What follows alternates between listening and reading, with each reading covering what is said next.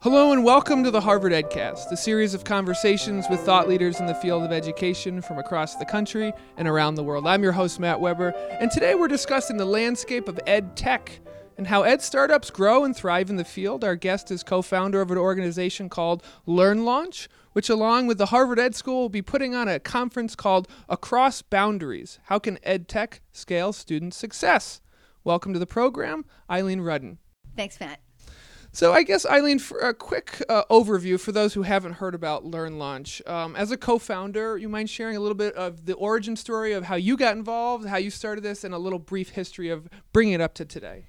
Sure. I am someone who has been part of the technology industry, creating the digital way we live today for over 25 years, but I'm also an educator, and I served as the chief of college and career preparation for the Chicago Public Schools. And when I thought about the best way I could support growth and student achievement, I thought it really is to combine technology and education. When I saw so many teachers, counselors, school leaders didn't have professional tools, and I saw the gap between how students live today outside of school and in school, I thought, there has to be a support group to bring together educators, entrepreneurs, investors, and policymakers to help support innovation in schools. So take us through like a typical day at LearnLaunch, if that's even possible. Aside from the conference that will be happening and that we'll talk about in a little bit, what does LearnLaunch do sort of on a day-to-day tangible basis? Okay. Well, on a day-to-day basis, we have 7 of us for 5 co-founders, and then also our managing director and executive director, who are creating classes and educational events for entrepreneurs and educators. We also are running an EdTech accelerator called LearnLaunch X, and on Monday, actually, 7 new startups joined LearnLaunch X, and we work with them intensively and provide mentoring for them and support for their growth, as well as seed capital for 3 months, and they stay with us for 6 months. So there's a lot of active work with those companies. And then in addition, we also have a co-working space so that there are other edupreneurs who've decided that rather than working out of their garage or at some other space, out of a Starbucks. Out of a Starbucks, that's right, that they would like to work with other education innovators and learn about how they're approaching all of the challenges that all of these folks are facing. I love the term edupreneurs. I feel like that's really come into the mainstream. Now, I'm not going to ask you to pick your favorite startup that you're incubating. I'd be like, picking your favorite kid. But tell us some of the work that's happening with some of the startups that you are incubating and what's really exciting to you guys at LearnLaunch in terms of what these companies and startups are trying to do in this space. Mm-hmm. Well, certainly the ed tech space is extremely large, and here in Boston we have over 200 startups. We have dozens of ed tech companies that are already, have received substantial funding and are growing. So to ask me my favorites is kind of like asking a mother or grandmother, but who her favorites are. But I think it's actually most interesting to sort of look at the kinds of problems that they're all trying to solve. We have companies in the area such as Elevation Education, which is really working with English language learner populations and, providing database solutions so that educators can understand where their ELLs are, as well as providing the data infrastructure then for understanding what are the best approaches to bring those ELLs along.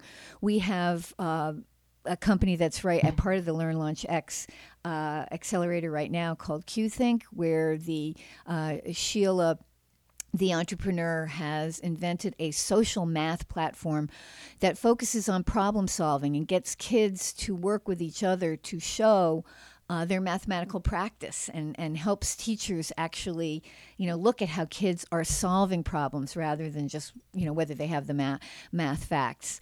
There are a range of Listen Edition, which was part of our last LearnLaunch X cohort, the entrepreneur Monica Brady-Meyerhoff is a former NPR a person, and she has created a resource for teachers that basically uses NPR content, so small bits of NPR content worked into lesson plans, which are not only valuable for the new Common Core listening standards, but also really, help with literacy overall in terms of students' understanding and their critical thinking. Wow. Geez. I mean, we could talk forever about all these fantastic There are companies more. that you guys are incubating. Yes.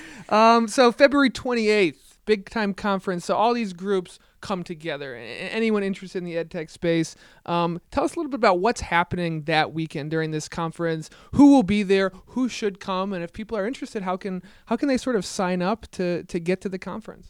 Sure. Well, we call it Across Boundaries because we are looking to have about a third educators, a third entrepreneurs, and a third sort of industry participants, including investors, whether they be financial or strategic, all of whom are interested in what is the power of digital learning. How can EdTech scale student success? We have lots of experiments going on out there. I was reading in Ed Week just this week, one of the commentators was saying that 1/3 of schools today have some kind of one-to-one program, which I thought sounded large. But so we are trying to bring together people with different perspectives to look at questions. And really the range of panels, we have 15 panels, and we expect, over 400 people, again, from those diverse backgrounds, looking at what is actually happening in blended learning, to competency-based education. How are folks creating and using competency-based approaches today? How would teachers be supported if there's a shift to digital learning? Because it isn't just really about throwing a lot of hardware out there. It's about how do teachers and students want to use these tools, because they really are tools. What about the state of the MOOC? How has the conversation last year was all possibility. Now there's actual experience. How are MOOCs being used? Are they for marketing? Are they for inexpensive education? Are they for blended learning? These are questions we ask at the Ed School. Exactly, and we have leaders from edX, from Georgia Tech.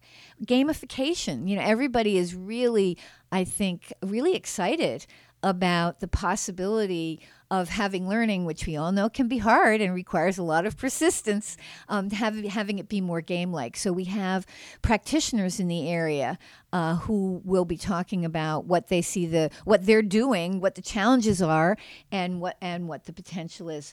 And we also have hands-on, how to do your go-to-market strategy, how to get funding for edupreneurs who might have an interest in coming into the areas. And, of course, we have buyers, too, like university CIOs and superintendents. You've been in this space for a while. You've seen so many different people come through LearnLaunch. You've seen so many different edupreneurs succeed, some not succeed. I'm curious, from your perspective, of all the wisdom that you've gained over the years, what makes a successful edupreneur?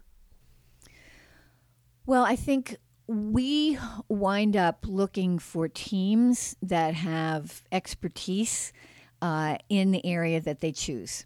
We look for real pain points, and we look for some sort of uniqueness. So those, I would say, are the three criteria that we apply as we're looking to help support and figure out really who deserves support in this area. I mean, we are just always just completely excited by the possibilities and the dreams that our edupreneurs have. And at the same time, we bring quite a bit of business experience and education experience to say, it takes a lot to break in, to have teachers and school leaders and district leaders and faculty members and university leaders adopt a solution. And, do these folks have the expertise? Is it a real pain point? And do they have a good shot? And it always takes longer than people think. So they have to have staying power and patience, yes. Tell me a little bit about your perspective on this all happening within the context of Boston, and how Boston is maybe one, in my opinion, and I'm a little biased because I've been here for a while, but you've seen it in such real world examples, how Boston is really a great space to be an edupreneur. Yes.